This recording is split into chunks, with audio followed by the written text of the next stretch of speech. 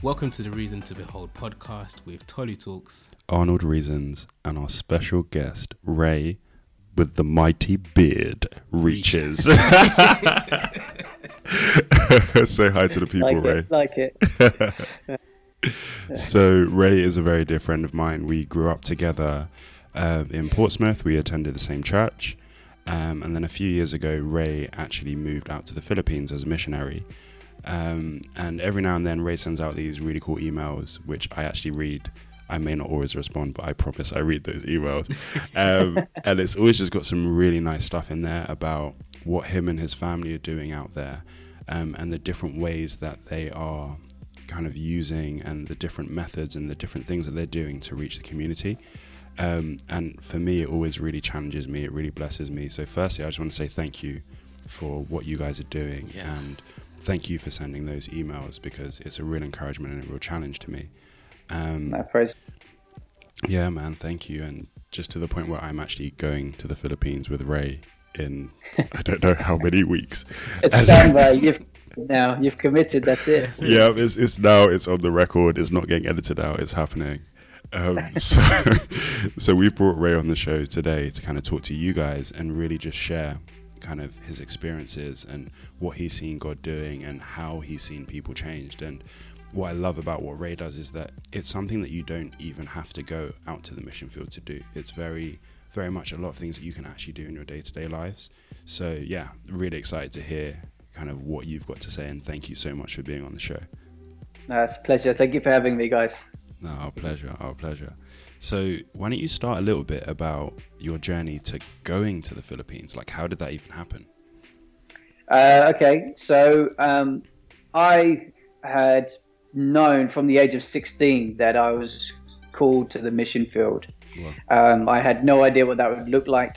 I just knew that God was calling me to the nations. And so when I was 18, my mum and my stepdad sent me to Israel. That was the first country I went to, was Israel. Wow. So I spent. You went all So I the way. spent. Oh no! What a first start! Yeah. So yeah, I spent a week in the desert with some Bedouins, like and then I spent a week in Jerusalem, and that was fun.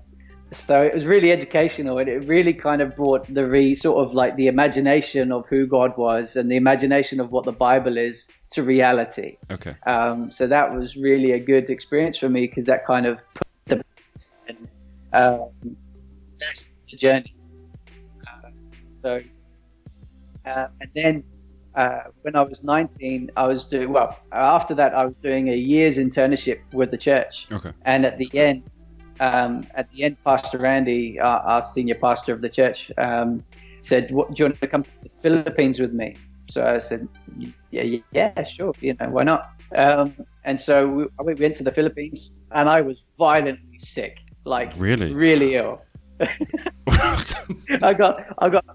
I was good for about a week and a half, and then I got food poisoning, and I was just out, bro. I was just like, I was completely out. And I never wanted to go back. Yeah, I don't know. It's a sign from the Lord. I'm not called to a mission field.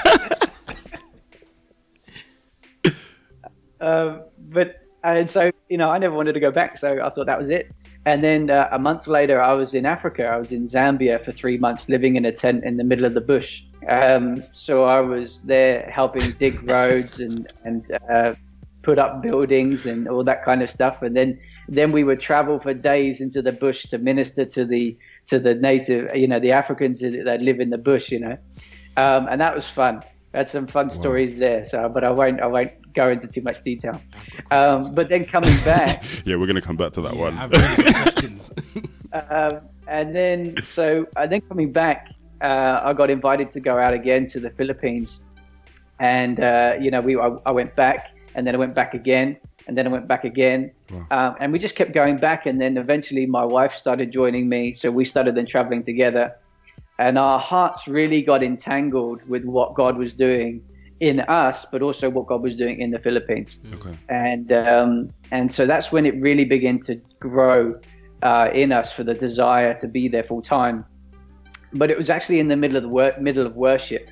I was at youth conference because I was serving our youth group at the time, and I was in the middle of worship, and God just spoke to my heart and said, within 5 years you'll be living in the Philippines. Wow. And so I was just like, whoa, that was like a big, massive download. So I'm like, okay, God, this is crazy. Yeah. And we couldn't imagine how that was going to be happening.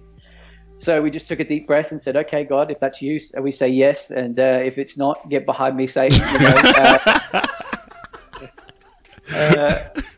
But we really loved the journey because it involved a lot of conversations with our pastors and elders, and when we were talking about, hey, this is what we feel God's saying to us, what do you think?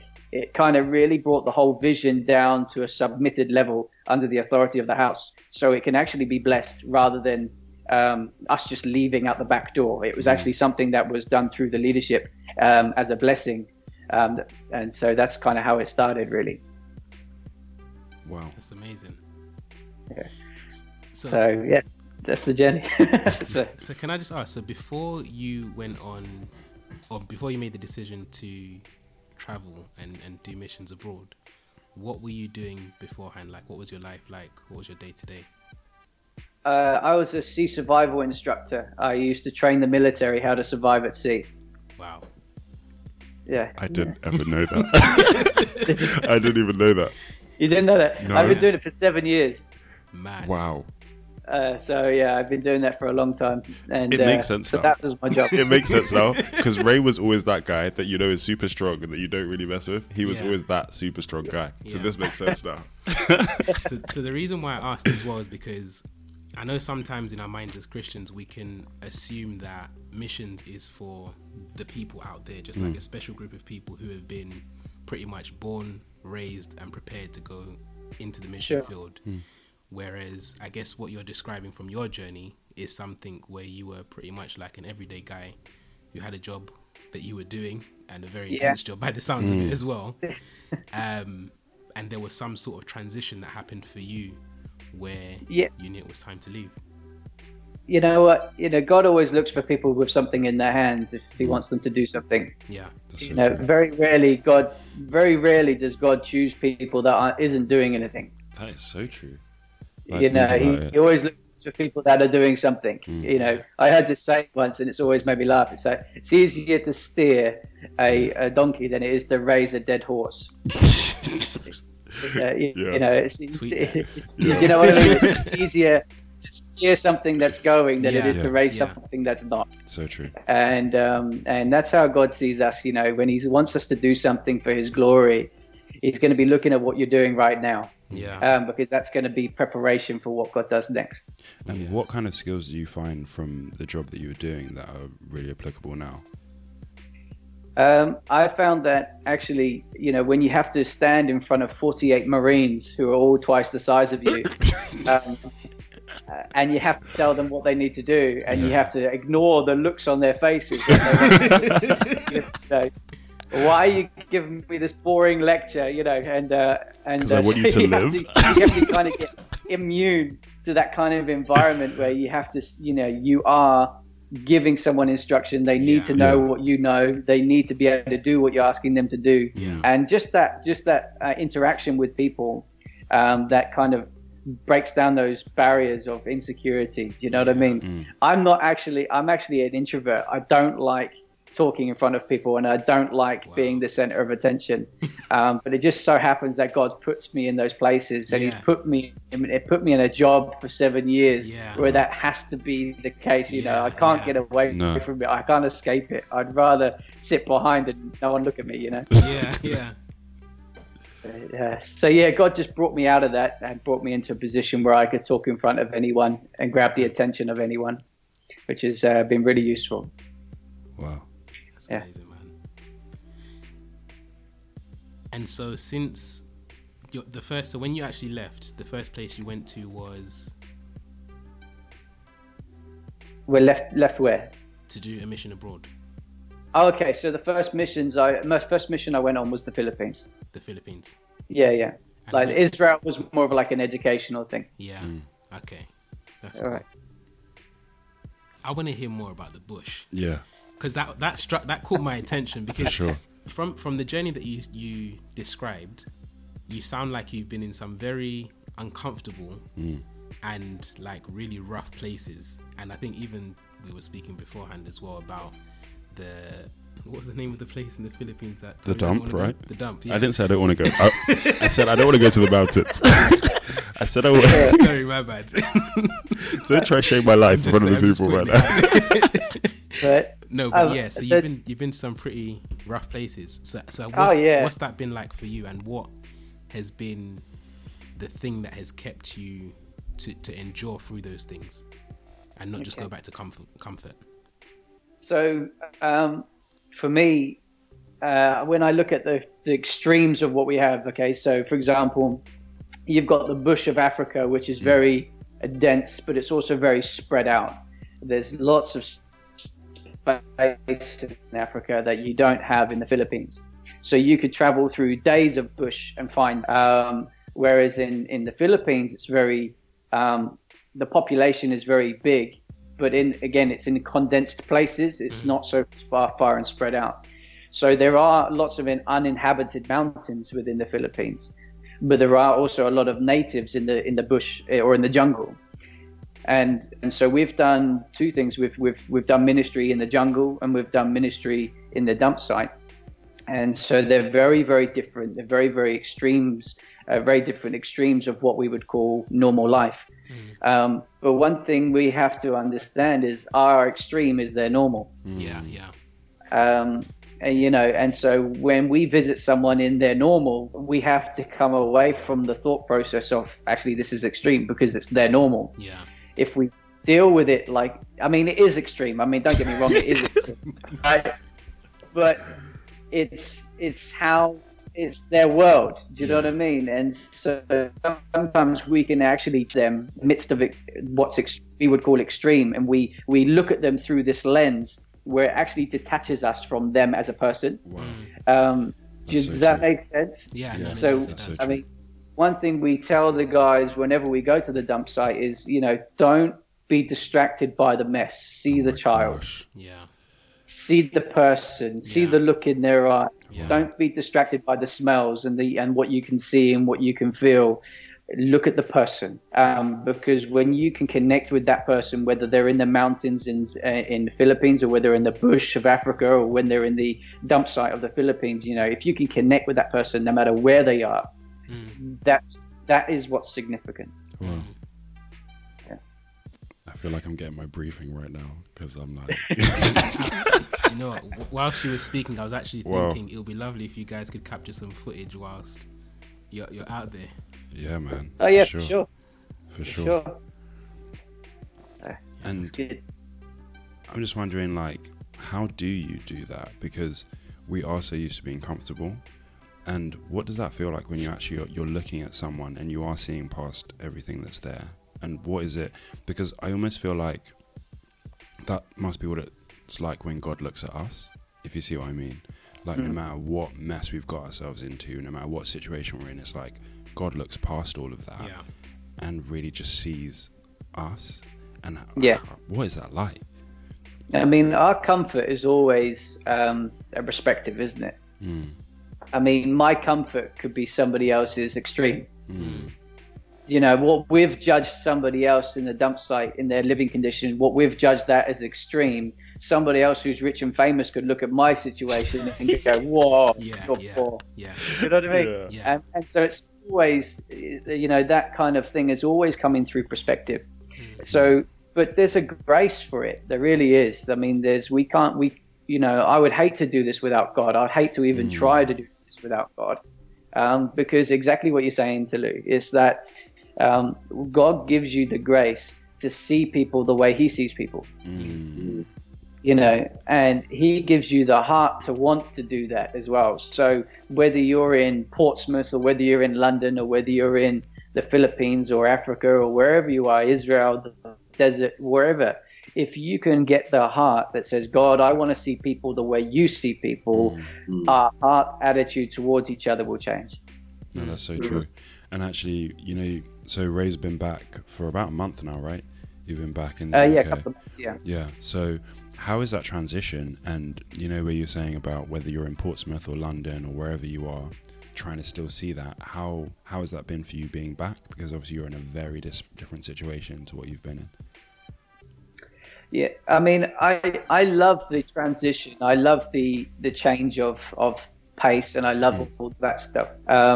It is very interesting. It's very challenging because you do get used to it. You do get used to what you see. You do get used to the, you know, when we're in the dump site, we're in the dump site. When we're in the mountains, we're in the mountains. When I'm at home, I'm at home. When we're ministering, you know, and you get used to that routine of life. You get used to that rhythm. And then when you come out of that, you come back to the UK, everything's completely different. Yeah. Everything's very structured, everything's very organized, everything's very routine. I mean, you finish work at 4 or 5, you have to fight for a parking space, and then that's it, you're in your home, you know, and that's it. That's kind of about as much as it goes until the weekend, you know, no one sees each other, that's it. So it is very, very different, and you do have to, again, I really think that you just need that grace, you know, wherever you are. You do need that grace to be able to reach out and connect with people wherever you are, in order to get people saved, in order to get people into relationship with a God that loves us. And have you found, you know, opportunities while you've been back at home to evangelize and to share with different people? Yeah, I mean, it's always up in conversation when people say, "Where have you been?" You know, where you from, what you do. You know, I mean, it doesn't take long for the conversation to steer in that direction. You know, and for the, you know, I think when you're in a foreign country, you are the center of attention in most places. I mean, you do catch attention naturally, so you generally have a bit more conversation. When you're in England and you're a white guy, you're invisible, right? Yeah. So you just kind of blend in and out of crowd. But you know, we always look to have conversations with people. I always try and build upon the relationships that have already been made, and make new ones. The difficulty for us is that we're not living in our own home. So we're kind of like, it's not our community, we're borrowing from somebody else's, so we're kind of just helping where we can and just building those little relationships where we can. But yeah, so yeah, we have. And talk to me a little bit about the building the relationships, because that's one conversation we had after church, I think it was, that was actually really cool. So talk to me a little bit about how you intentionally build some of those relationships with people that you don't necessarily know. Okay, so the way we have to do things in a ministerial way or in an evangelical way, if you want to put, you know, a tag on it, in the Philippines, especially where we live, it's a very controlled environment, which means that you can't go around handing out flyers. You can't go around knocking on everybody's door. I wouldn't want to anyway, because you look like a Mormon, you know, and I don't want to do that. So you can't do all those things, you know, and it has to be through relationship. And actually where we live is actually like a suburb of the city. Okay. So people have kind of come away from the main city to escape a lot of that stuff. And so it's great because you're in this community where you can just talk to people. And so what we do is, first of all, always say hello. Always. I mean, that doesn't sound difficult, right? But for some reason it is. Initially, it is difficult to say hello, especially to people you don't know. Yeah. So always good morning, good afternoon, good evening, whatever. Just say hello. Yeah. And then I would on purpose become a regular in someone's world. So whether they work in a shop or a cafe or a bar, or not a bar, but you know, you know what I mean? It's just like, yeah, hello, see you again, Friday night. Drinking for Jesus. Jesus drunk with them. No, he didn't. He sat with them. But, you know, so wherever they are, you become a regular in their world. Yeah. And the great thing about that is you can actually get to know them. And one of the things that God challenged me on was, can you love someone without an agenda? Because so often when we go up to someone, we've got this preloaded mentality of what we want out of that relationship. We've got that preloaded kind of agenda that I'm going to get you born again, you're going to come to my church and all that stuff. Yeah. But what happens, just for example, what happens if they reject everything that you've got in your head? That's going to affect your relationship with that person. But what if it was the other side around? What if it was the flip way around, where you actually loved them without an agenda? You built a relationship without the agenda, and then you led that relationship purposefully but gently out of love into the truth of who Jesus was. Because it's in reverse. Instead of going in with the gospel first, why don't we go in with love first? But love is the gospel, right? Yeah, love is the gospel, and I'm not talking about that hippie love that makes everything. Right? I'm talking about the love that's powerful. I'm talking about when God says God is love. When Scripture says God is love and God is power. God is a consuming fire. When we look at those things and we say, okay, God, well, that's what your love is. That's what your love was, manifested in who Jesus Christ. And we carry Christ, and Christ is hidden in us, and we are hidden in him. Wow. When we go forward and love someone, it is the most natural way for the supernatural power of God to flow into their life. Wow. Okay. Because this is what the scriptures speak about, how they shall know you. By your love. Love is the central thing that the scriptures echo throughout about what we're supposed to embody. And so I think just hearing you say that is just speaking so many times that I've seen love, even just in reading the scriptures over the last week, and that's been something that's been standing out to me as well. And it's the way of God. The question is, can we be love like God is love? And I think that thing about love with no agenda is so key, because I was just reminded of when Jesus saw Zacchaeus, right? Jesus didn't go to him to say any of that stuff. He was just like, I'm coming to your house to chill, right? And by the end of just Jesus loving on him and spending time with him, he's like, everything that I've done wrong, I'm going to undo it. I'm going to give all my money. Whoever I've wronged, I'm going to pay them back. But you don't really see Jesus telling him that that's what he had to do. Jesus just loved on him, and that was his response to that love. So a question that I love it in the scriptures. It says, I was just saying, the kindness of God leads a man to repentance. And I think when people see the kindness of God in us, it triggers a response that they either give into or they resist. And love provides the grace for them to be able to respond. I love that. Can you add me to your mailing list, by the way? Don't worry. And in fact, let me just quickly throw that out there before we forget. Is that something that's available to the public if people want to just join? Yeah, of course it is. Yeah, there's if you want to subscribe, I can pass the details over to you guys, and you guys please. Can we'll people can contact you if you want it. Yes, please. And all that. Yeah, sure, no worries. Yeah. So the question that I was going to ask, and it's a question for us to talk on, is what are some of the things that prevent us or hinder us from living that love that we're speaking about?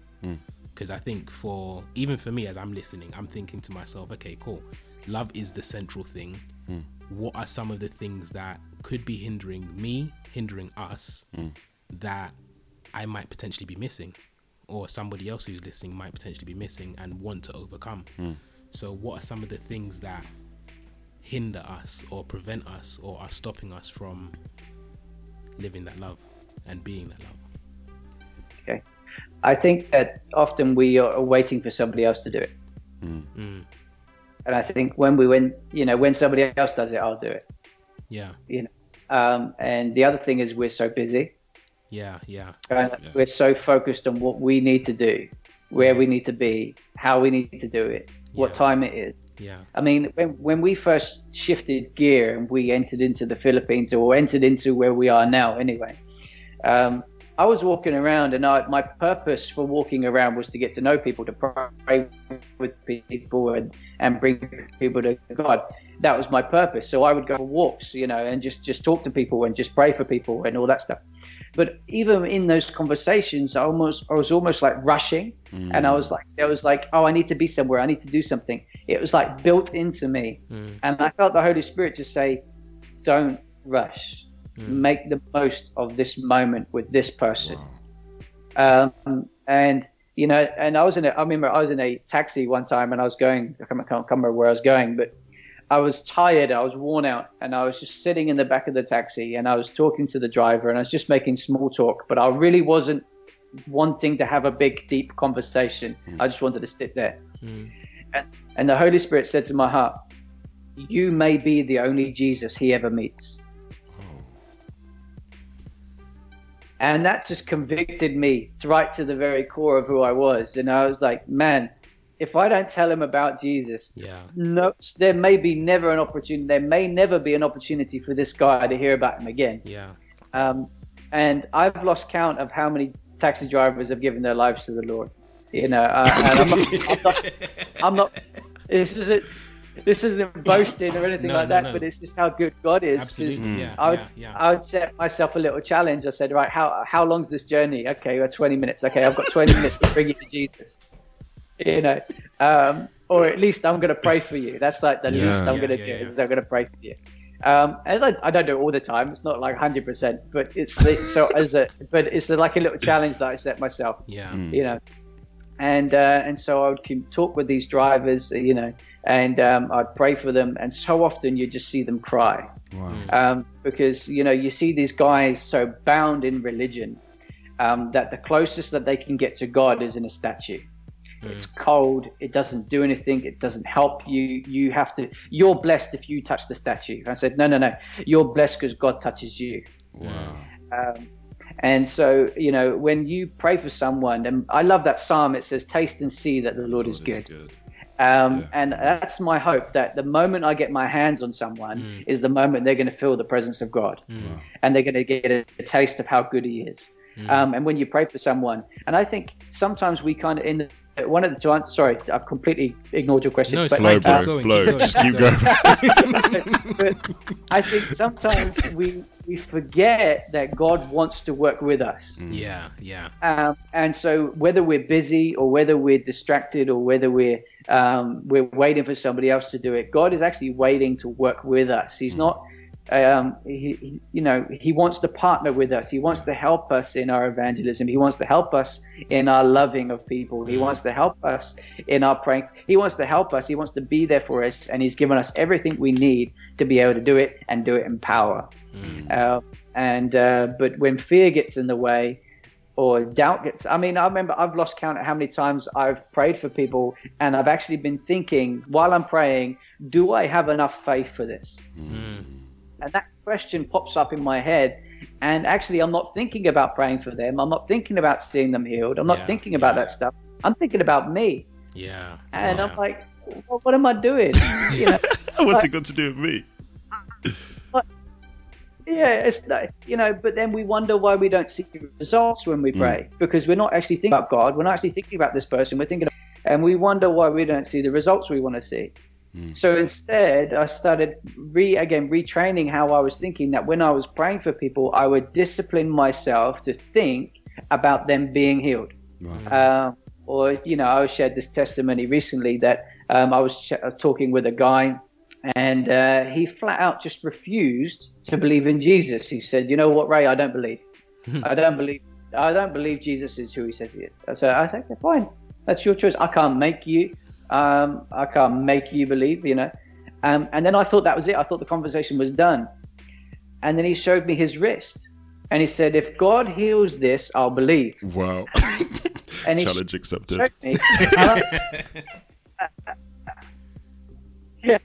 I'm looking at his hand. I'm like, what's his hand? I'm looking at it. I'm like, what's going on? But he had a cyst on his hand that was like half a golf ball on the back of his hand, on his wrist, like that. And so I said, give me your hand. And so I put my hand on his hand, and I just prayed. I said, in the name of Jesus, right now, cyst, you dissolve now, you disappear now, you shrink, and you go now in Jesus. And I let that. But what was going on in my mind was healing is a sign, not a reward. Wow. Healing is a sign to those who don't believe, to point them to Jesus, who loves them, who loves them enough to heal them. And that was what was going on in my mind. And 2 days later, he sends me 2 photos on my inbox on Facebook, and the lump had completely gone. Wow. That's amazing. Wow. And The lump had been there for 9 months. That was it. It's gone. But what's interesting is that in the moment, the lump didn't necessarily go. Yeah, yeah. And often when we pray in that kind of situation, and if we don't see it go immediately, we almost like drop our faith. Yeah. Because it's like I prayed and nothing happened. But actually, 2 days later, the guy came back to you and it had gone.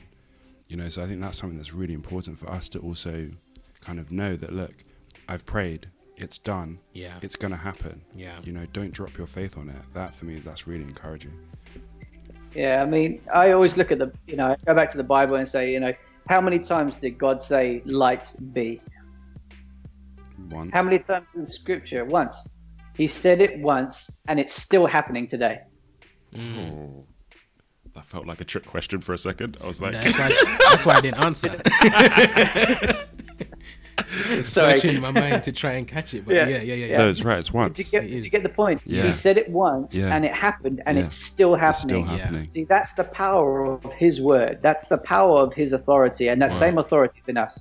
That when we say it, it happens. Wow. And when we say it, we just got to leave it, let it sit, because God's word always does what it sets out to do. Wow. The only time we don't see the results is when we reel that faith back in because we didn't see what we said we believed. Mm. Wow. I feel like my head is hot, is all I can say. Like, there is so much to like, Yeah. wow. And I'm going to the Philippines.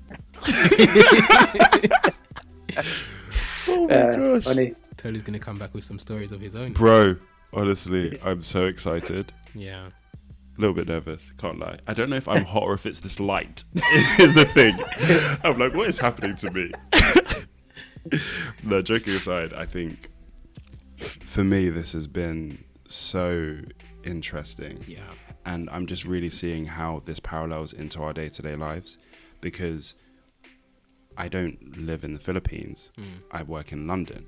Do you see what I mean? And London is like that ultimate place where, look, everybody is getting to where they need to be. Yeah. When my tube is 2 minutes away, I'm angry because how dare it be a 2-minute wait for my tube? Yeah. You know, but actually those are all opportunities and those are all moments where I can actually connect with that person next to me who's stuck Yeah. behind the newspaper, because in London you don't make eye contact. Yeah. So imagine the impact of someone being love in somewhere like London where people feel lonely. You know, that is the perfect kind of place where actually God's love will really permeate, because people need that. Yeah. You know, they really need that. And I'm just Yeah, thinking. definitely. I was just thinking about some of the things that Ray mentioned as well about saying hello. Oh, yeah, Like for sure. in the environment that we live in, that's just like almost like mind blowing. It's like, are you mad? Like, I don't know you. Why are you talking to me? But Yeah. just saying hello, and even the strategically being intentional about getting into someone's life. That's just my rewording of what you said, because I can't remember how you phrased it. But, No. But just like really invading someone's world, and not with an agenda Of conversion. of conversion, Just, but I agenda of just love. want to love you. Yeah. Wow. One of the things that God said to my heart was, again, bear in mind that we went into this community, just me and my wife. Yeah. We didn't have a team. We didn't have a church. We didn't have an event that we could invite people to. Yeah. And you know what? And it's weird, right? Because, you know, when you're trying to build a church from nothing, you kind of you run through all these different ideas of what you can do. And, you know, the Holy Spirit just said to my heart, it said, Ray, if you try and build the church, nothing will happen. But if you build people, the church will be built. Wow. And so I turned my attention from trying to establish the church and I turned my attention to establishing people Yeah. and building people and sowing into people and loving on people. And you know, and that in itself, the byproduct is church. You're like, when you love someone and you bring the presence of God into their world, when you bring the word of God into their world, the byproduct is actually salvation. And so when we do this with the intention of and with the heart of, I want to see this guy saved, but let me just love them enough for me to actually do something. Let me love them enough. You know, Scripture says that Jesus was moved with compassion. He was physically moved with compassion. And so we need to allow ourselves to be physically moved with compassion into someone's world, whether it's the person serving us coffee or whether it's the person on the tube that we see every day but we never say anything to. And, you know, we always want to try and not be the crazy person, right? We always want to try and avoid that. But there are ways around it. There is ways to be normal and still do it. So what are those ways? Give us the secrets, bro. We Stop holding back, man. You know, if you start screaming and shouting on a subway train, no one's going to really want to talk to you afterwards. You know what I mean? And so I think there's a really relational way we can do these things. And I think it's like, hey, how you doing? How's your day going? And, you know, and one thing that I've found really, really useful is to listen to God while you're talking to people. And I remember I met this guy from Texas, and we were just chatting, and we were talking and getting to know each other, and we swapped details on Facebook. And that's a really useful tool, by the way, is connect with someone. So once you get a contact, or once you get to know their name, get connected, so you're able to follow it up with some conversation, or just saying, hey, how you doing? How's life going for you? And just so you've got that follow up from that initial hello. You can use Facebook or whatever you're using to reconnect with that person. But I was talking to this guy from Texas, and you know, as I was talking to him, he was sharing bits of his life and all that kind of stuff. And I shared that I was a pastor, and he almost wanted to run away because he was running away from God. Wow. And you know, he was now in you know, me stood in front of him, and I'd worked with the military for 7 years, and he was ex-military, so he loved how I wasn't freaked out by that or by his stories. Yeah. So he was able to connect with me, which is great. And then we're on the phone, and I'm listening to him talking. We're talking, and then God just drops in my heart. He says, he first called out to me when he was 13 years old. Wow. And I said, okay. I said, hey man, I said, listen, this is going to sound crazy, but let me just ask you this question. Did something happen to you when you were 13 years old? And what happened to you? What went on? And he went, oh, you know what? Loads of stuff was going on when I was that age. I can't really remember. And then he stopped, and he's like, no, that was the age my friend killed himself. And that was the first time I called out to God. Oh my gosh. And I said, man, God's just dropped that into my heart, that at that time you called out to him, he was right there with you. I said, I know it doesn't feel like it. I know you don't feel like, I know it doesn't seem like it. But let me tell you this, he's never left you. He's never stopped loving you. He's never stopped caring for you. He's never stopped being around your life. I said, listen, if you want that peace, just surrender to him, bro. And we've had some good prayer times, me and that guy, and then we're still praying for him. So, yeah. But always have an ear open to God when you're talking to people, because he'll give you things to mention that just doesn't point out people's sin, but it points out how much he loves that person, to draw them closer to himself.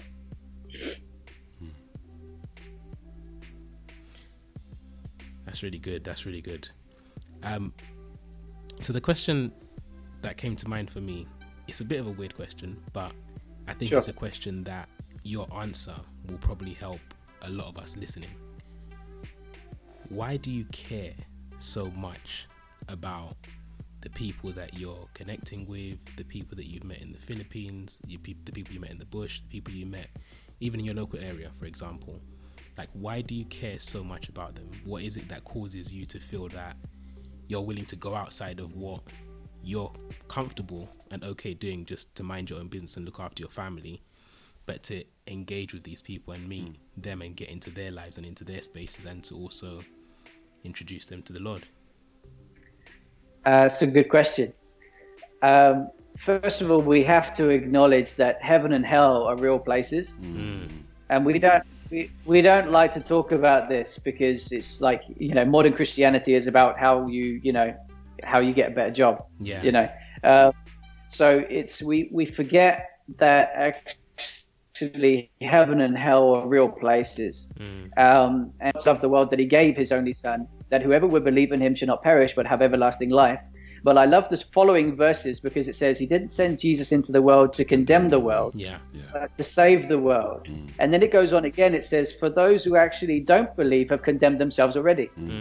So these people are not, no one is condemned by God. They've actually condemned themselves.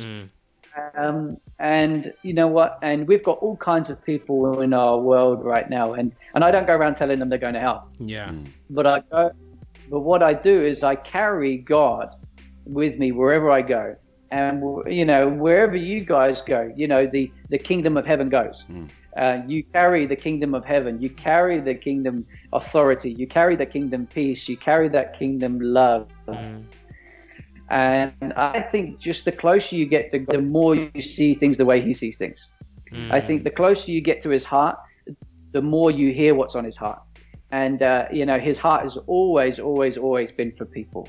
So often we go for what's in God's hands that we never go to him for what's in his heart.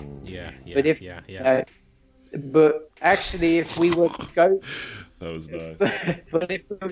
but if we actually go to God for what's in his heart, he embraces us and we get what's in his hands anyway.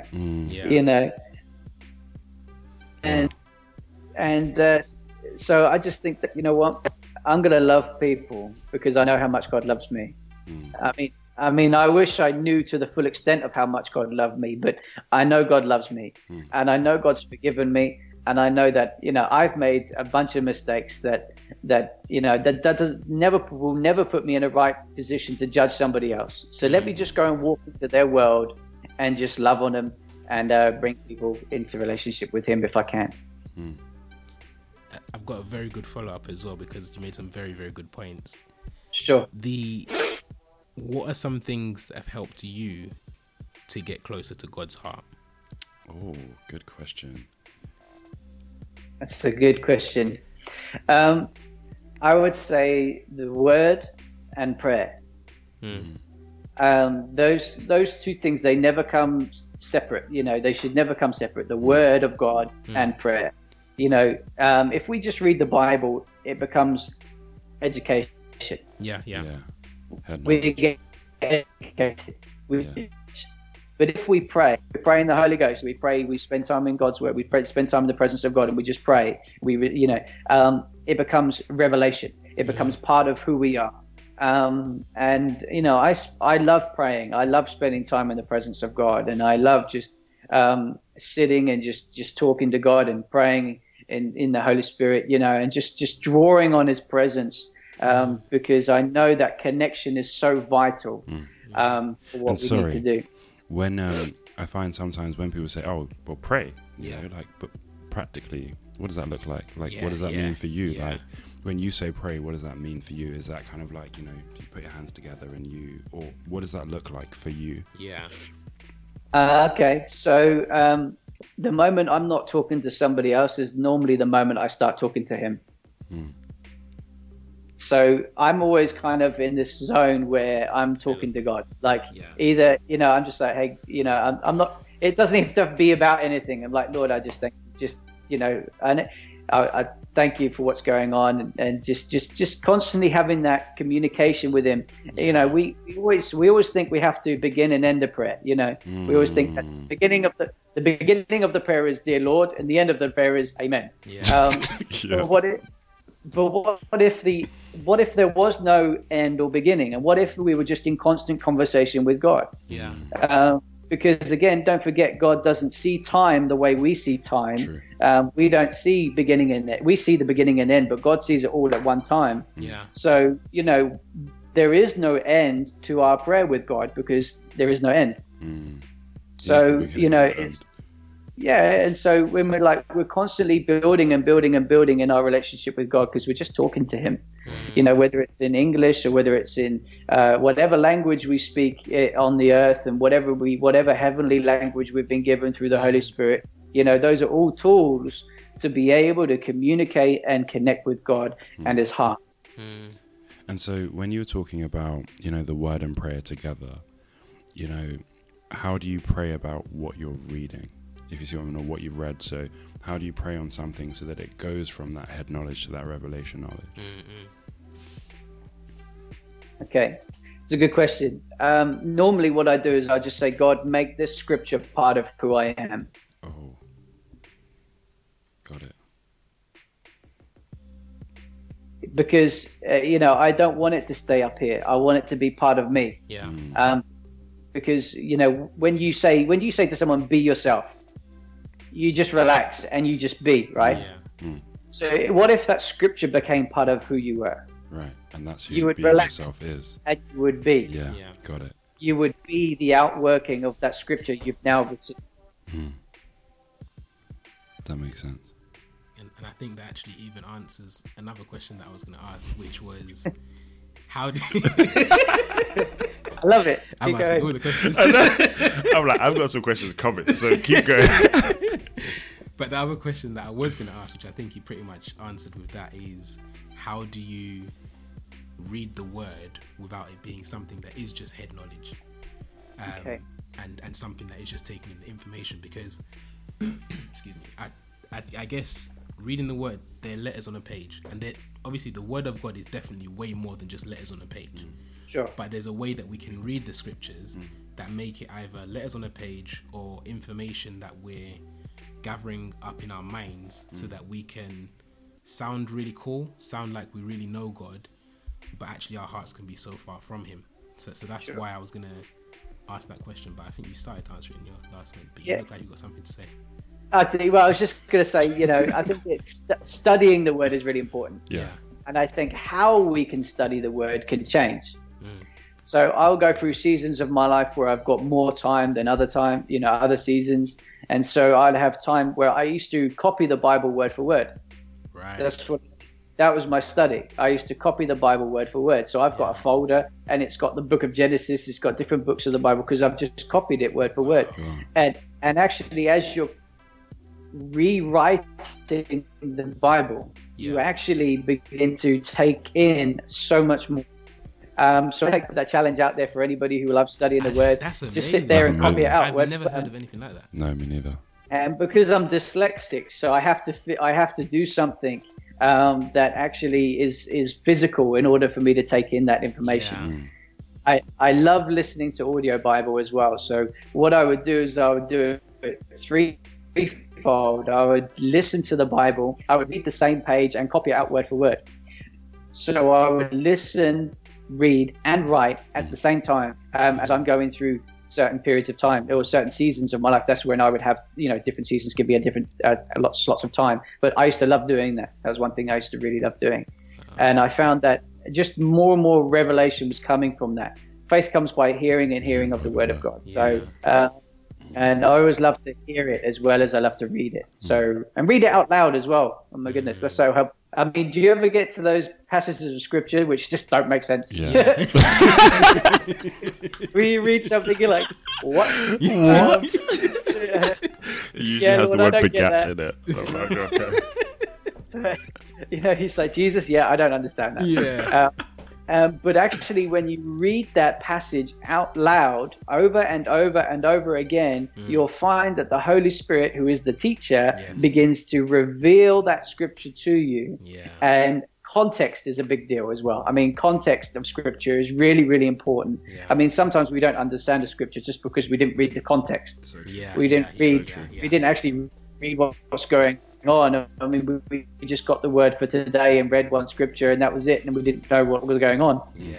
But sometimes we just get those verses that pop up and we don't really know what it means. But it's actually, if we went back and read the context, we'd actually understand the flow of God's heart in that passage. So we can then actually just draw on that and it becomes part of who we are. That's good, man. Is that all right? Does that answer your question? No, it's really good. It's I think really it's good. and it's really practical as well, because number one, I've never thought of the method that you just described. Like, I've never thought of that. Writing it out. And I think as you were explaining it, I thought to myself, of course, this is some of the stuff they teach us in school. Yeah.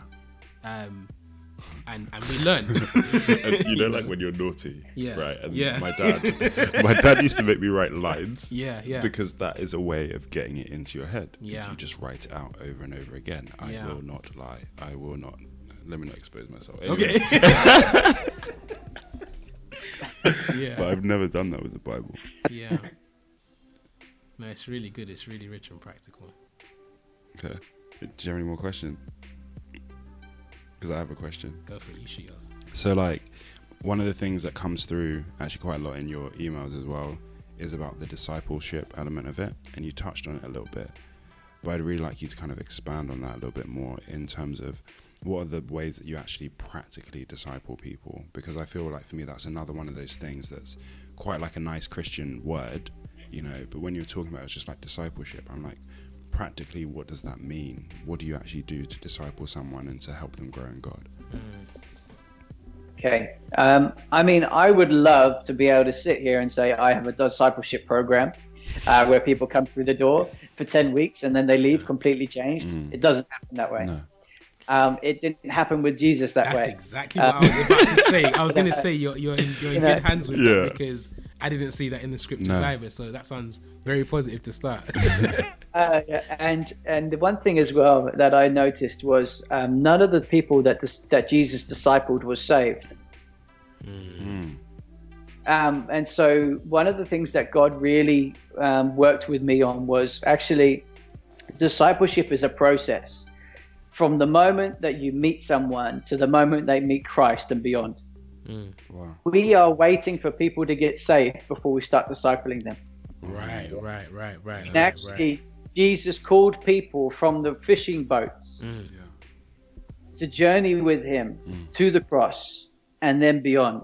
And I think that if we just took that heart where we're saying, you know what, I'm going to build a relationship with you and I'm going to lead you to Christ, and then I'm going to lead you beyond Christ. I'm going to lead you into the creation knowledge of who you are. I'm going to lead you into the understanding of what God has done in you so you can live out everything that he says you can be.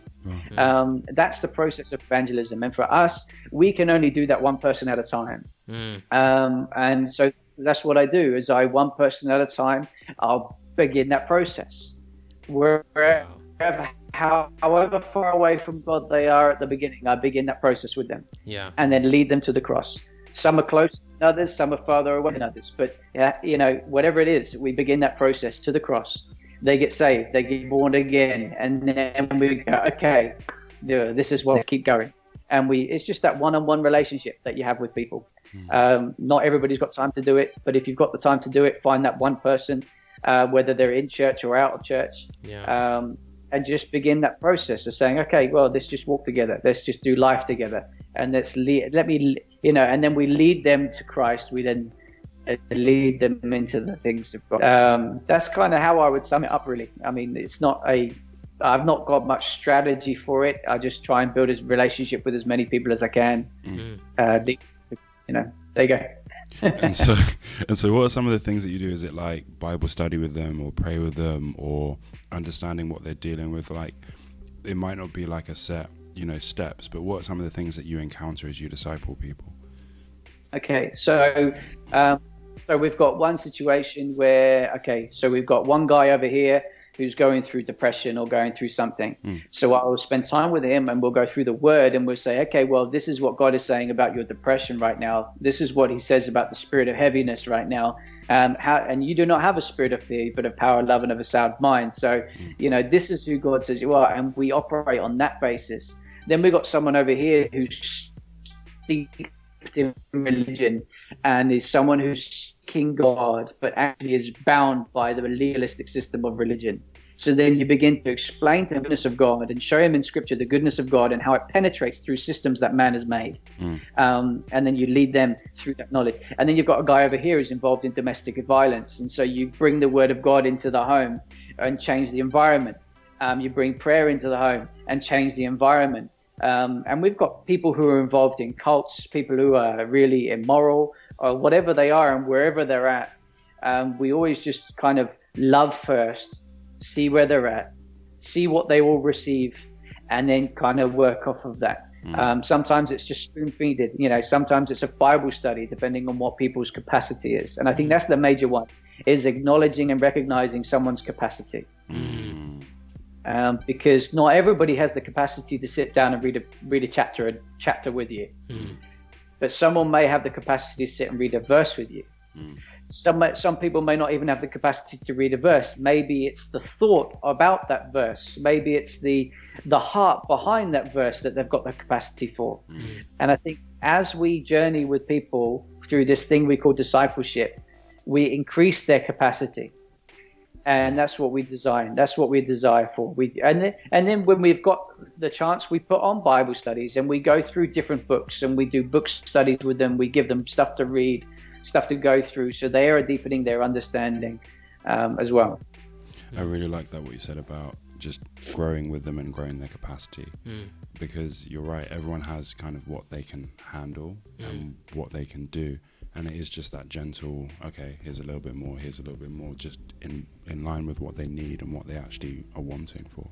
So actually that's really practical for me. I really like that. And it definitely takes love to even patience. be able to know that and to be willing to discover that. Yeah. Because when we come with our agendas, it's kind of like, okay, well, I've got 5 chapters that you need to read today. Exactly. And we're not going to leave until you finish reading it. Yeah. But when we flip it, like you've been speaking about, with choosing to love the person first, part of the process of love and building a relationship, you learn more about the person and more about what they can and can't handle, or what they can and can't take at this given moment. And I guess that's even where you bear with them. Even if your capacity is bigger than theirs, you allow love to be what compensates for the disparity between what your capacity is and theirs is, so that you can help bring them up to the level that is next in front of them. No, you got it. I mean, Jesus' capacity is much greater than ours. Yeah, exactly. I was like, people are patient with us all the time, right? So I mean, he's patient with us, right? Yeah. I mean, we're sat here talking, and he's up there going, all right, guys, I love your show.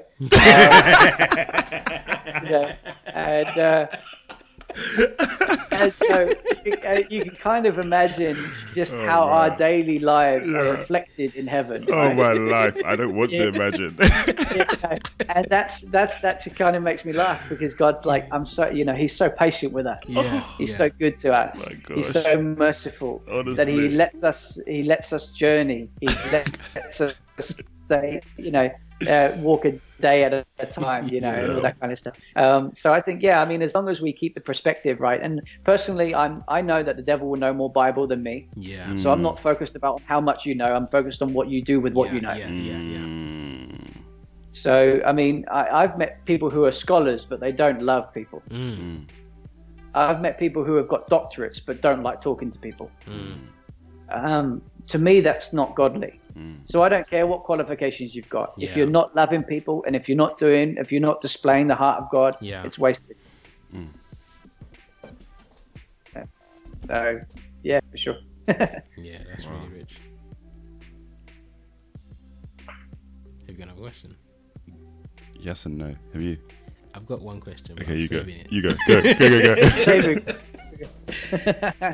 The question that I have is, what would you say to a person who is comfortable right now in their Christianity and in their life and their life stage at the moment, who just isn't willing to step outside of their comfortability in order to start doing the reaching that we are called to do wherever we are, and to love people and to build relationships and to be patient and all of those sorts of things?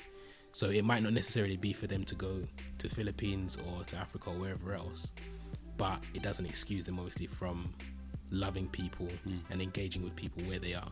So what would you say to someone who's comfortable, does all of the so-called religious routines and practices, but isn't doing that?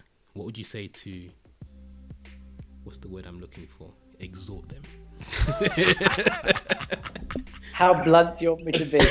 I think, no, be as blunt as it gets. Because is the thing, is that I really think that, and I'm saying this even by faith, I really believe that what you're about to say, no pressure, of course, because it's God we're relying on. Pressure makes diamonds, boy. But in all honesty, I think the reality is you're somebody who isn't just reading the word, isn't just listening to the word, isn't just building a platform of followers to explain to them how much you know the word. You're someone that has read it and is doing it.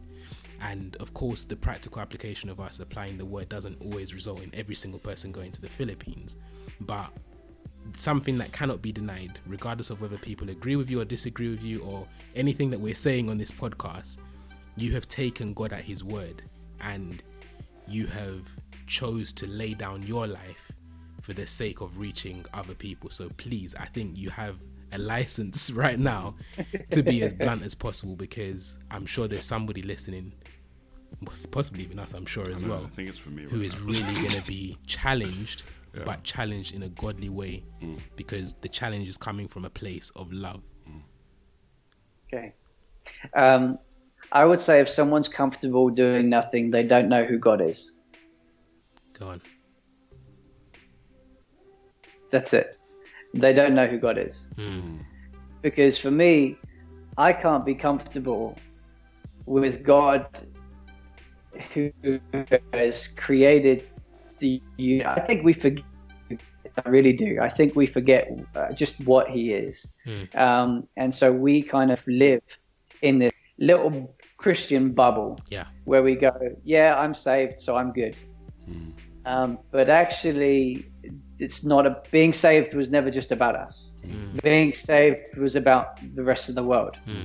You know, and I just think, you know, I've had times with God where I've pushed into his presence and been scared at what I found. Because when you get a reality check on the holiness of God, it demands a response. When you get a reality check on the very person of Jesus Christ, I mean, just read Revelations. You know, his eyes are fire, his hair is white like wool, he's got a golden sash around his chest. You know, when he speaks, it sounds like the roar of many waters. You know, this is the creator of the universe. And we've settled for looking at a picture and saying, okay, well done, Jesus, you died on the cross for me. But if only we could get that reality check that actually says, no, God, you are and you have created, you know, you've created everything. You are above everything. And you've positioned me in yourself by the cost of your own blood to put me in a position where I can kick the enemy in the teeth and get people born again. And the other thing is this, I don't see the devil having a day off. You know, I don't see him sitting back and letting people get born again. I really don't. You know, and I see him waging war against the church. I see him waging war against this world, trying to pollute, trying to kill, steal, and destroy, because we're made in the image of God.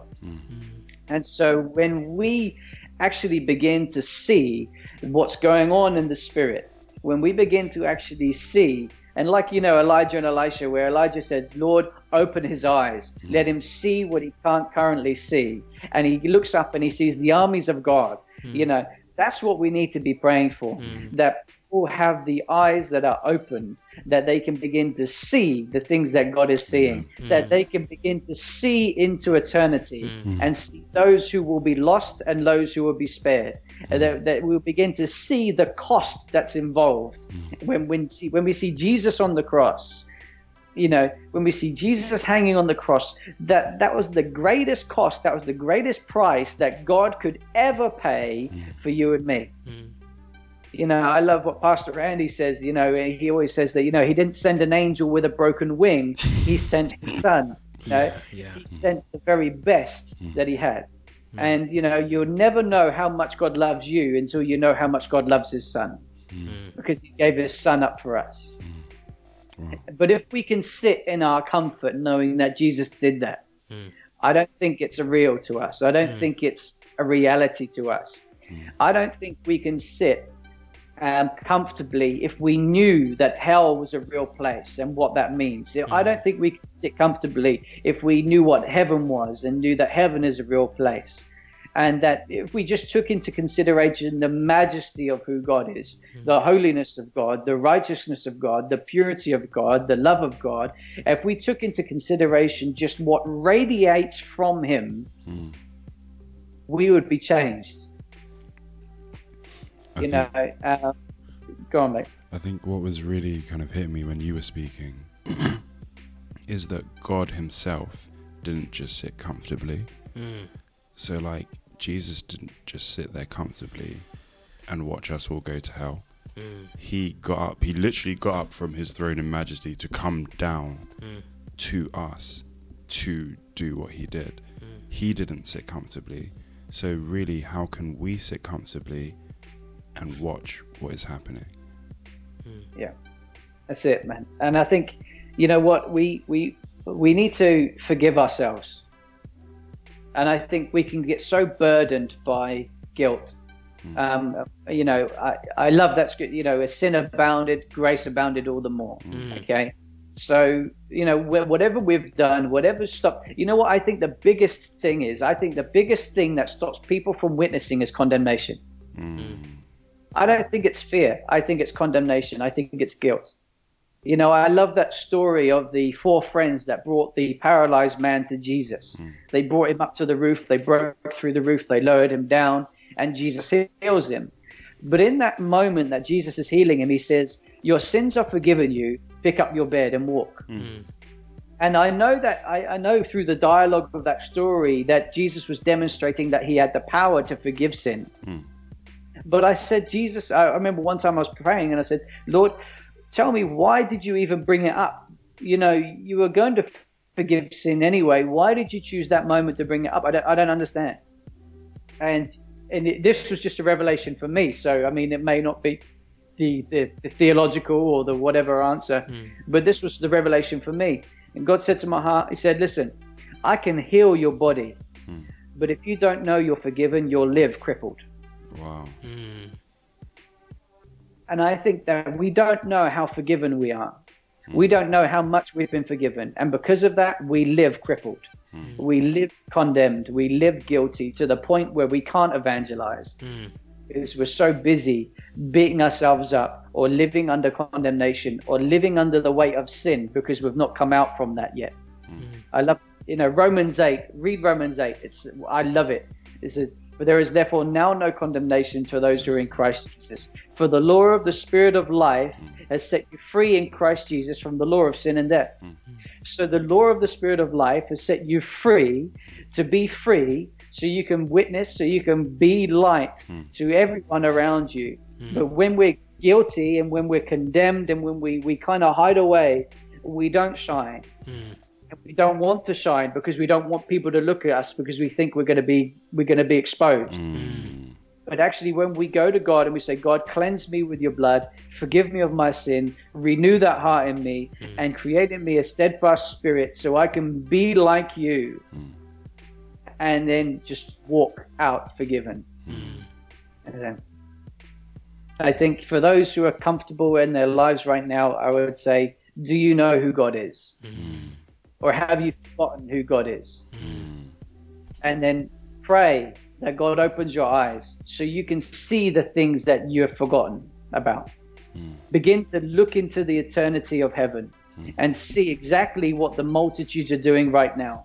Because if you read through the book of Revelation, you can see that the elders who are casting their crowns before the throne, they're laying on their face and they're saying, holy, holy, holy is the Lord, holy, holy. They say it day and night. That's what they say. Holy, holy, holy.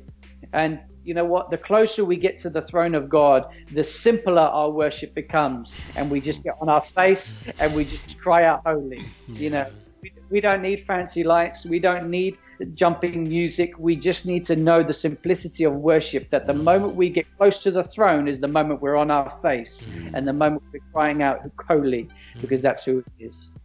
And sometimes we forget that. And we live comfortably, going from job to job or doing whatever we want to do. And God in his grace says, you know what, I love you. I'm going to promote you because you're favored. I'm going to bring you into a place of blessing because I've paid for you to have that. But don't forget the Great Commission. Because that's what I gave every person to have. It's not the job for the evangelist. It's not the job for the guy on the stage. It's the job for every one of us. So I feel like as we're kind of wrapping up, I want to ask Ray if he can pray. I was going to ask the same thing.